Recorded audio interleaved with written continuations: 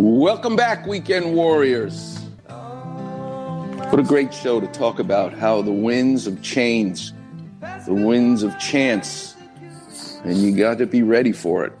Bing Copeland, he followed the wind, and what a career. Benefited so many people, thousands of surfboards later. What a great story. But it's the same in art. It's the same in sports. And for me, it was the same in surgery. I knew I wanted to work with my hands, but I had no idea I was going to be an orthopedic surgeon. I didn't know what they did. And I'm sitting in a lecture hall at Columbia University, 1980. Wow, that's a long time ago, 40 years ago. Damn.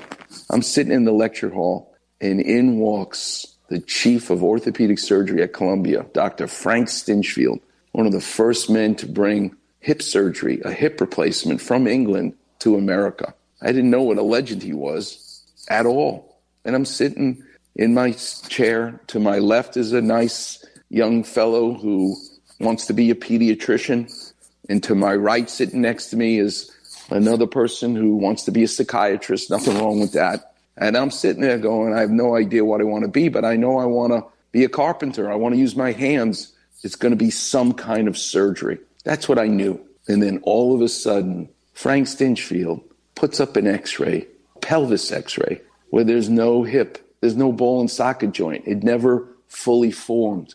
And he says this person was born with a congenitally dislocated hip because it wasn't life-threatening. They got to live their whole life limping as a child, as a teenager, but still is able to grow to be an adult, but can no longer walk. And he presents this case in this big lecture hall. Then all of a sudden he says, and Gladys, please come on in here. He brings a woman, beautifully dressed in a salsa dancing outfit.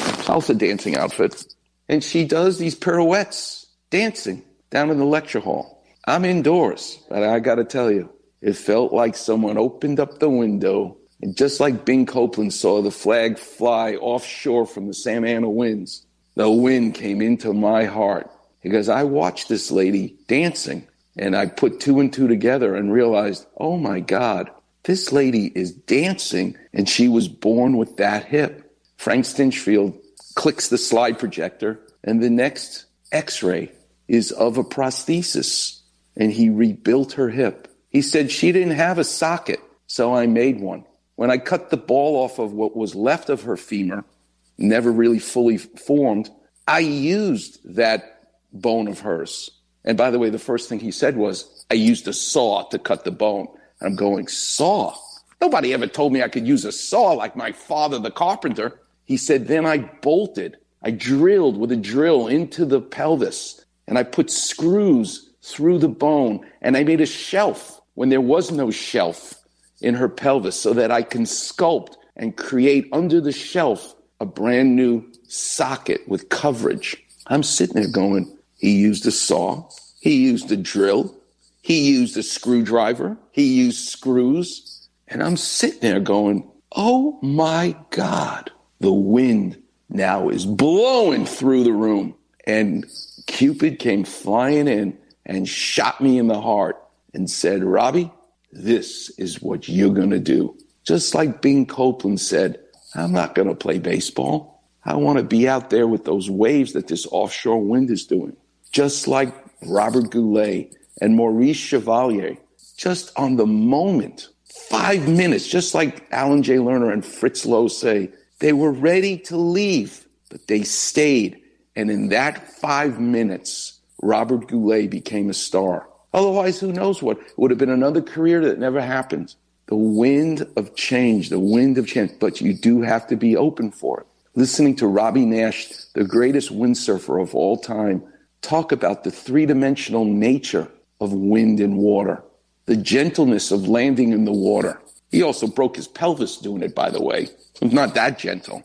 But the adaptability that you must be to deal with the winds of change. I think that's the message. You have to be open for the wind that's going to change on a dime and be adaptable.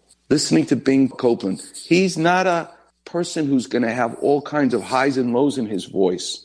But I'm here to tell you what that man did to the entire world of surfing is more than the aw shucks. I kind of just did this and I did that and I did this. But he made major advances in every aspect of that sport. Just a blessing to be able to talk to a man in his mid-80s like that.